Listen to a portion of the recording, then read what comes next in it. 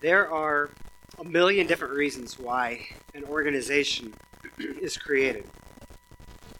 There's a diversity of groups out there that you can join. You can Facebook groups, of course, is an infinite amount. And then even just in the world, though, right? I mean, there's bird watching groups. There's Alcoholics Anonymous. I mean, there's service groups. There's social groups. There's sports groups. There's book club groups. There's all kinds of reasons why an organization might be formed or a group might form. And each organization is created for a reason by the members because they come together to do stuff together, right? To fly airplanes or to build something or to read something or to study something. Well, the church is different than that. The church is created by God. We are members of His creation. I like to say that at River City Church, we're simply a group of people, a group of simple people who have been radically changed by God's amazing grace that He has shown to us in the gospel message of Jesus Christ. We are the recipients of love and grace, and we are the ones who have received from God.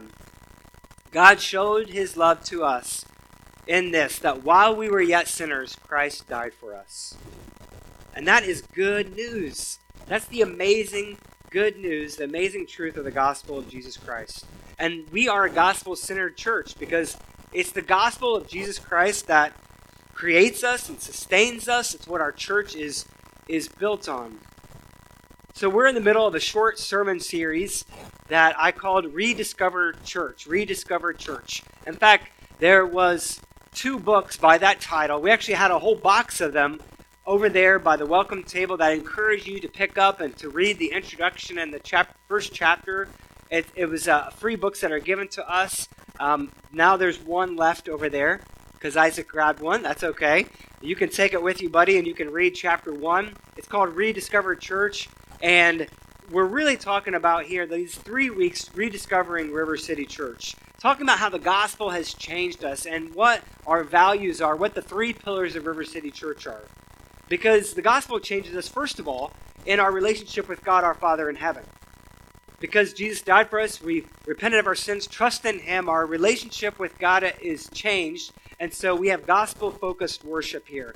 And we are called now, as disciples, to fulfill the Great Commission by making, maturing, and multiplying disciples of Jesus Christ. In other words, we want to bring people to Christ. We want to introduce people to Christ. We want to see people growing in their relationship with the Lord, and then we want to help equip people in order to serve the world in love. And so that's our goal. We want to see people come to Christ, we want to see people grow in Christ, and we want to see people move forward in order to help to make other disciples. So, and a 4-word phrase of our vision is every disciple making disciples. Every disciple making disciples. And we gather weekly for worship that is gospel-focused, and hopefully the elements and the songs of the worship service will remind us of our guilt and sin, the grace that God has given to us, and our gratitude and response. And that's the gospel message in a worship service. This morning in Core Seminar Membership Matters, I said, we're not trying to reinvent the wheel here at River City Church. We're not trying to do church in a whole new way. We're trying to do it in the old-fashioned way in a sense, right? We're trying to remember why we gather together. Remember the important things, the simple things, because really it's not us trying to earn our way into approval with God. It's about receiving from the Lord. It's about receiving the gospel message, receiving God's grace, coming to be reminded that everything we need we already have in Christ, coming to be reminded of God's grace that He has shown to you. And so the first pillar of River City Church is gospel-focused worship, or simply worship. And then last week we talked about how because we are restored into a right relationship with God our Father, we are adopted into His family. Adopted, totally received into His family. That means that we have a new relationship with other people who are also in Christ. That we have brothers and sisters in Christ, not just friends, but now we have true family that's going to last forever. Deep and powerful relationships that, because of the gospel message, are completely brand new. Have you ever heard of the saying, blood is thicker than water? That means that, your blood family should be more important than your friendships. Well, family is more important than friends. But really, in the church, we should say Christ's blood is thicker than water and family blood. Because when you have been saved by God, you are a part of the family of God. And that's why you could go across the world to like a rice paddy in the middle of nowhere, China, and find a believer in Christ and have more in common with him than you would maybe even your own brother or sister in Christ, or brother and sister who doesn't know Christ. Because that relationship with that person in another country is still united under Christ's blood. And our family relationships, like even our husband or wife or spouse, even parent-child, those are all relationships that God created to be on earth. They are temporary. But our relationships with our brothers and sisters in Christ, they are forever. They're eternal. And the gospel forms a new community of believers that join people together that might not normally be together. Maybe wouldn't be together because of differences in age or background or ethnicity or socioeconomic standings. And so we have new relationships that we wouldn't normally have if it wasn't for the gospel changing us. And then those relationships, not only are they wider, but they're also deeper. Because we also have relationships that go deeper than just the surface level, but actually go to the heart of who we are. Because we have a new identity. Our identity now is in Christ. We are a new creature in Christ. And so last week we talked about gospel-formed community and what does that look like and how we want to be intentional in our relationships, trying to help one another grow.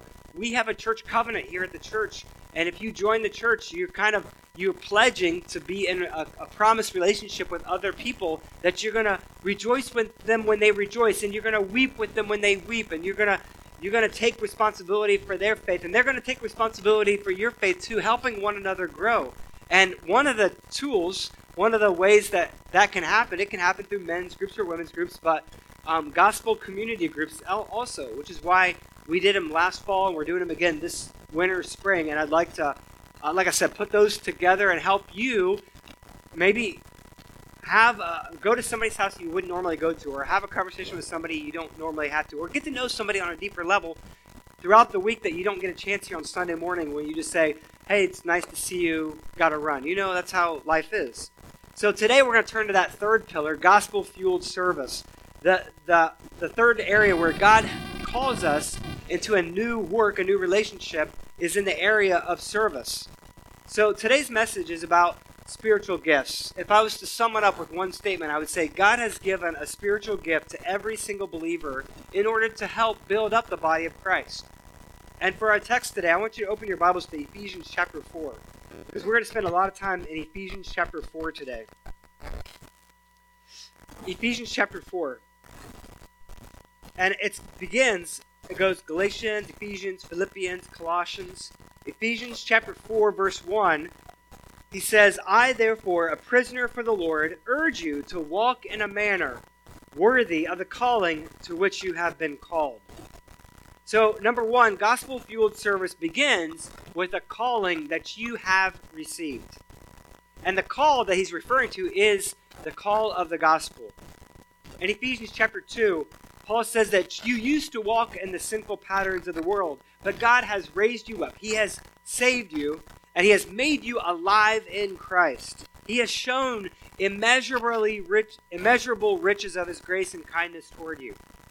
And Ephesians 2, 8 and 9, he says, for it is by grace that you have been saved through faith. And this is not of your own, it is the gift of God, not by works, not a result of works, so that no one may boast. But then look at verse 10. It says, for we are his workmanship, created in Christ Jesus for good works, which God prepared beforehand that we should walk in him. So he just got through saying that we are saved by grace alone through faith alone, not a result of works, so that you can't brag about it. But verse 10, he says, now you are created for good works. So we aren't saved because of our good works, but we are saved for good works. And that's an important distinction that the Bible makes that we also must make as well.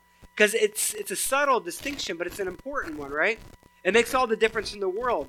And we must remember this, that we don't work to earn our salvation, but we do work because of our salvation. We walk in the good works that God has prepared for us beforehand.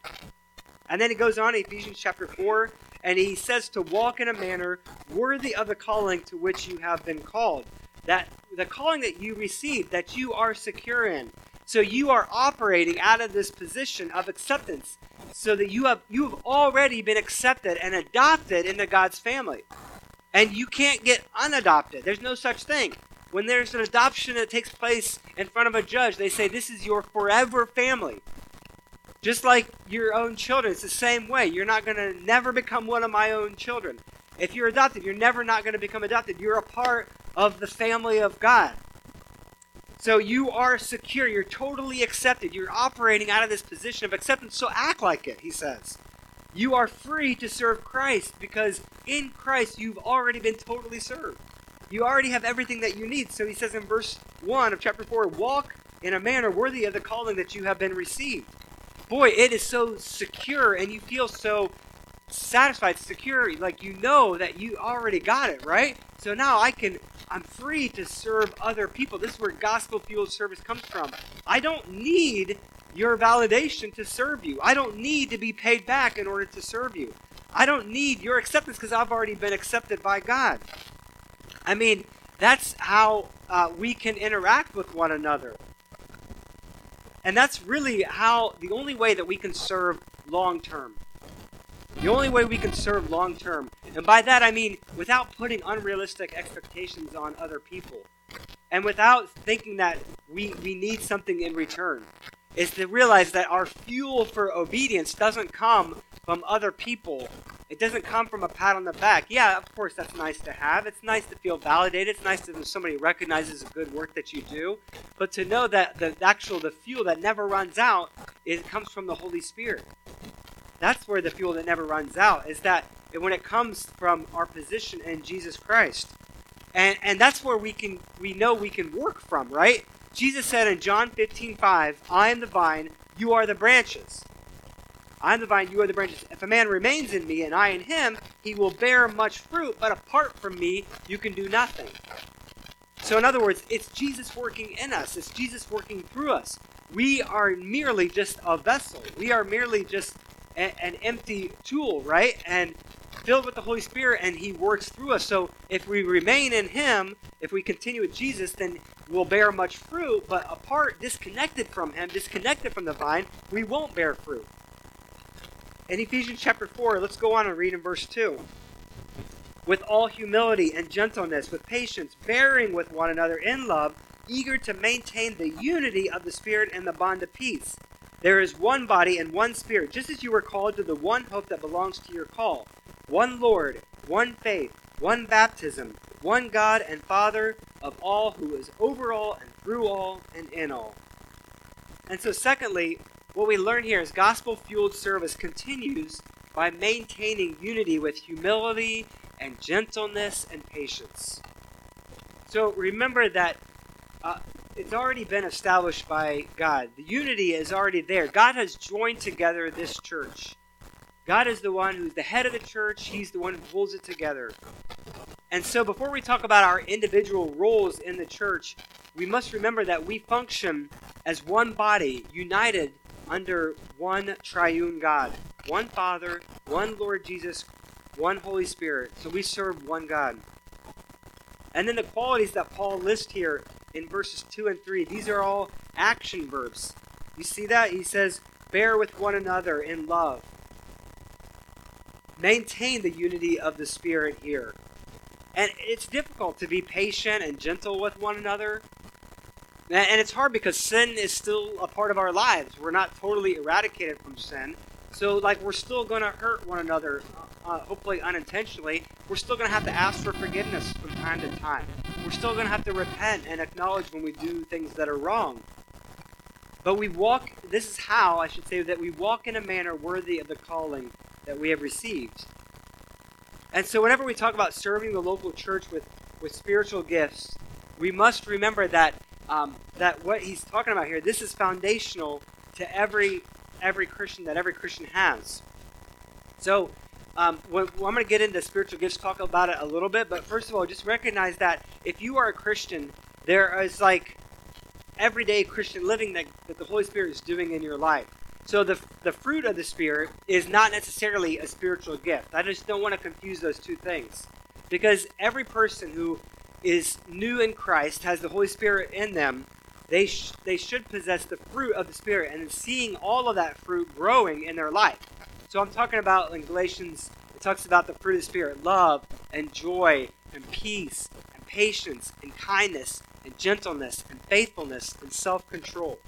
That's the growing fruit that hopefully that others recognize in your life, and maybe you might see in your life as well. I say that because I think it's hard to recognize when we're growing sometimes, but other people might recognize it, you know? It's other people that say, wow, Eric, you've put on weight, you know?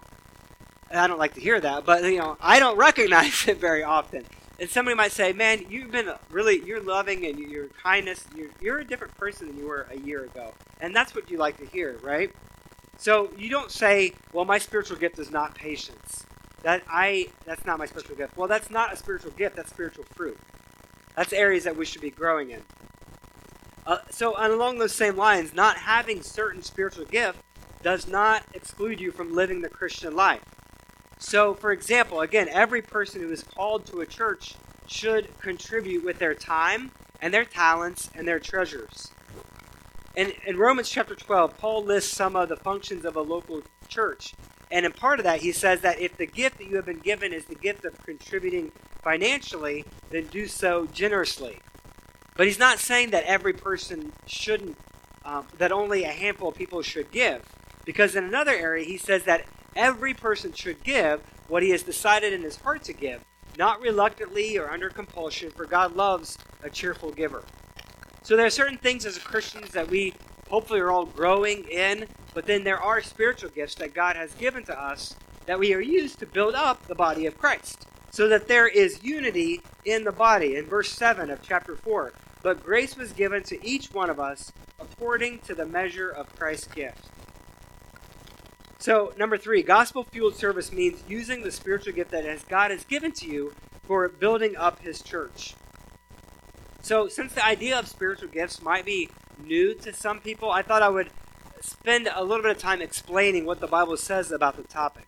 So, what is a spiritual gift? Well, there's a couple verses that talk about this. 1 Peter chapter 4, verse 10, it says, as each has received a gift, use it to serve one another as good stewards of God's varied grace. Romans 12:4, it says, having gifts that differ according to the grace given to us. And in 1 Corinthians 12, it says, to each is given the manifestation of the Spirit for the common good. So, a good summary definition that I heard once is, any expression of the Holy Spirit in the life of the believer which empowers them to serve the church is a spiritual gift. So God has gifted his church with everything that it needs. And if we understand that the kingdom of God is spiritual and that the church is the spiritual body, spiritual building, then we realize that God has given you a gift. And God has given each one of us a spiritual gift that is to be used to build up the spiritual body of Christ. And it's the Holy Spirit that helps us to work using that spiritual gift that we've been given. So you might ask yourself, well then, how do I get a spiritual gift? What does it look like? You know, how do I get this? Well, they're given by God. Look at on Ephesians chapter 4, verse 8. It says, therefore, it says, when he ascended on high, he led a host of captives, and he gave gifts to men. Now, this is a quote from Psalm 68, verse 18. And if you were to look at Psalm 68, you would see that it's a picture of God who's a conquering war hero. And in Psalm 68, you know, God sets out, and he goes to victory. He goes out to war, and God wins the victory, because God always wins. So God is victorious, and when God is victorious, he comes back, and it shows God in verse 18 of Psalm 68 ascending the hill in victory. And he's got all the spoils of war with him. He's got all these captives with him. And it's a picture here. Paul uses it here to indicate that it's a prophecy of Jesus Christ, that he has this great victory of Jesus over Satan and over sin and death and hell. So when a king would go out to war and the king would win the victory, what they would do is they would collect the spoils of war. They would collect the things of value, including like capturing other people. And they would come back into the city with a victory parade, and they would ascend the highest hill in the city, which in Jerusalem was called Mount Zion. And this was the place of great victory. And behind this king was his conquering army, but also the spoils of war. And he would have with him those two things. He would have the spoils of victory, and then he would also, it says, he would leading a host of captives. So he would free the people, his people that had been captured before. He would free them, and they would be included in this victory march. So, sometimes there was this great celebration. There was always a great celebration after this victory. And it says that he gave gifts to the men. So he was passing out, the picture here that we have is this conquering king passing out the gifts, the spoils of war, to everybody that was on his side. So what is Paul is doing here? He's saying this is what Jesus has done for us. So Jesus sets us free with his death and resurrection. So not only are we set free, but now we also get to receive the gifts. And I love that picture. Like I heard a pastor one time say, it's kind of like when you're a kid and you're at a party and there's a piñata. And Jesus' death was like him breaking open the piñata. And you ever notice the kid with the blindfold doesn't get as much candy? Right? It's all the other kids. They get to collect the candy. Well, that's what the picture of the gospel is. Jesus broke up on the piñata, and we collect all the spoils. We get the gifts. We get the candy. And so on Sunday morning, that's what you hopefully will hear. It's like Jesus won the victory. And then he gives gifts. He gives gifts to you. So, and we get to join him in his work. It's kind of like, again, you have a little kid who they want to help dad with their project, right? And so they get their hammer, a little plastic hammer, and they're going to help you build something. And as a parent, what are you doing? You can't do anything with that hammer, right?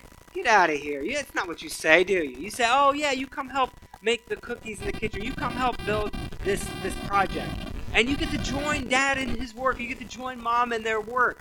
And that's why the relationship is formed, where it's really the parent who's doing all the work, but the relationship is built with the child, And the celebration when you see the cookies baked, or you see the project come together. And that's the celebration. That's the fun times that happens. Well, it's the same way in our relationship with God. It's like he's the one who saves us. He's the one who's doing the work. We get to join our Father in the work, and even in spite of our inadequacies, he uses us sometimes, and then we get to celebrate. And we get to say, the Lord has done this, and it is marvelous in his eyes. The Lord has done this. He's done this amazing work. And then I've been in this position where I've just been overwhelmed with God's grace, that God has done something and taken something like that I feel like I can't accomplish, and he does the work, and we get to celebrate. And that is such an amazing thing. What a wonderful gift that he has given to us. Well, it says in verse 9, I guess I skipped that, look in verse 11 here. Verse 9 is kind of an aside in the letter, by the way. But verse 11, are there specific gifts? I do think there are specific gifts. It says in verse 11, it says, he gave the apostles, the prophets, the evangelists, the shepherds, and teachers to equip the saints for the work of ministry, for the building up of the body of Christ. So these are not specific gifts. There are specific lists. I don't think they're exhaustive lists, but if you want to look in Romans 12 or 1 Corinthians 12, those are lists of spiritual gifts. These are some of the offices, like the apostles were the 12 apostles. There were shepherds and teachers, people that were set aside for specific teaching ministry. But there are a variety of gifts. In 1 Corinthians 12, it says there are a variety of gifts, but the same Spirit, and there are a variety of service, but the same Lord, and there are varieties of activities, but it's the same God who empowers them all in everyone. And so it's kind of like, we're the body of Christ. The eye can't say to the hand, I don't need you. And the hand can't say to the foot, I don't need you. So we're all different, we're all unique, but we're all specially gifted in order to serve. So it's not just that, you need the church and the church needs you. Sometimes I think we think, well, it's not a big deal if I don't need to go to church. I'm doing fine. I don't need to be a part of a church. Well, you're forgetting the fact that the church needs you, right? You bring something to the table. Maybe you don't think, oh, I don't feel like it. I'm not a strong Christian. I haven't been a Christian a long time, or I had a horrible week, or I've been sinning a whole lot. You don't realize that the Holy Spirit can still use you in somebody else's life. You're cutting yourself short, which means you're cutting the Lord short because you don't think He could use you, right? It's like going back to the fact like, oh, God can't save me, I'm too great of a sinner. Where Paul says, I'm the chief of all sinners, right? So it's like, again, you're trying to shortchange God when you say God can't use me for anything in the church. No, that's not the case. Thankfully, God can use everybody. My pastor growing up was an older gentleman, and I always loved this. He always used to tell our church when I was a kid, like, if you have breath in your lungs, God's got a plan for your life. He would always say, even if you can't do nothing but pray, that was the best ministry. And we think that we are, people up front, they think they're so, strong and big, and in reality, all we are like a little kid and a little wooden knife, but an older lady who can't get out of bed, she's like this giant of a faith, That's where the real spiritual battle is taking place. So don't discount what you can't see is happening. Don't think that just because somebody is more visible in the body of Christ, that the Lord's not using that person more. It's not necessarily the case. So don't cut yourself short. God has given you a spiritual gift, is what I'm trying to encourage you with. God has blessed you. God has saved you. And then God has called you to walk in a manner worthy of the calling that you have received.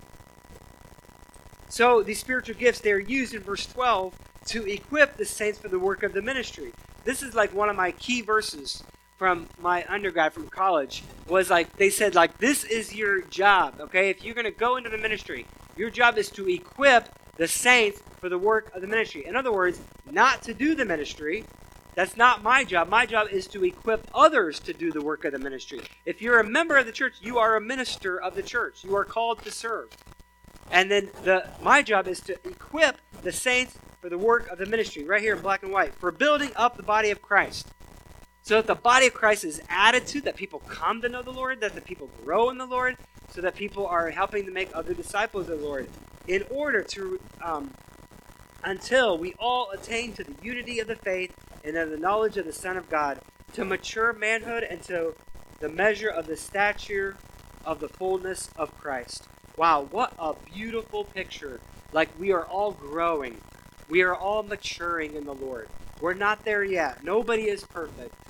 But together, we are helping to one another to grow in the Lord.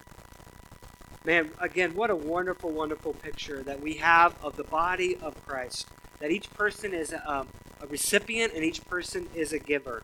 And that you are part of the church. You're part of the family of God, working together, helping the body to grow. So finally, I just want to end by saying, like, well, how do I know my spiritual gift? Okay, we've been talking about it. It's all right here. Like I said, you can look at it further in Romans 12 and 1 Corinthians 12. Well, first of all, pray about it. Pray, ask God to show you how you might be used. Talk to other Christians who know you. Ask someone to be praying with you to help you maybe discern. They do have, you could Google like spiritual gift assessments, and we used to do that here in this church, and I have some mixed feelings about it. Sometimes they're helpful, sometimes they're not. They might help you to discern your personality. I like the shape. Shape is like spiritual gifts, heart, your background, your personality, how God uses all of this to shape you for ministry. I think those have been helpful for me. But I say don't always put every stock into those things, because we're not like the business world, right? We're not like we'll take a Strengths Finder test and find out how God can use you, because God might use you in a way that nobody else knows about, right? And God might use you in a way that the world doesn't look at and say, it's automatically, well, you're a good singer, God's going to use you to sing, okay? Or you're a good guitarist, God's going to use you for guitar. Yes, that's great. I'm not taking away from that, but like, it might be something hidden, right? It might be something an encourager, or it might be like a teacher, that you're not a teacher in real, and I almost said real life. You're not a teacher outside of the church, but maybe you can be a nursery helper or a kids helper or something like that. And so it's not necessarily the best place that you are gifted it, but it might be, okay? But sometimes, like I said, it's surprising. It's surprising how God might use people that you'd be surprised about. Like, for example, there's a lady I met once who, a long time ago, she was a business owner. She was an executive. She had a lot of money, and she actually supported me in a ministry that I did a long time ago. But one time she said, yeah, a lot of people come to me for money, and I like giving. You know, God has given me a lot of money. I love giving. And she said secretly to me, she said, you know, Eric, but my spiritual gift isn't in giving at all. And it's not in leading a business, even though she owned a business. She had 2 businesses that did very well. She said, my spiritual gift is really praying. So you tell me what you want me to pray about. And me and the ladies here in the office, we get together and we pray and pray and pray, and we see God move. And I was like, that was so touching and so much more meaningful to me than any money that she might give. But because, like I said, it's the kingdom of God doesn't advance through like business principles.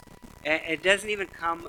The kingdom of God doesn't advance through our wit and our wisdom, you know, and our cleverness. It comes from being humble. It comes from being meek. It comes from serving. And it comes from the love of Christ. Sometimes, like I said, that you don't even see. But we get to be a part of nonetheless.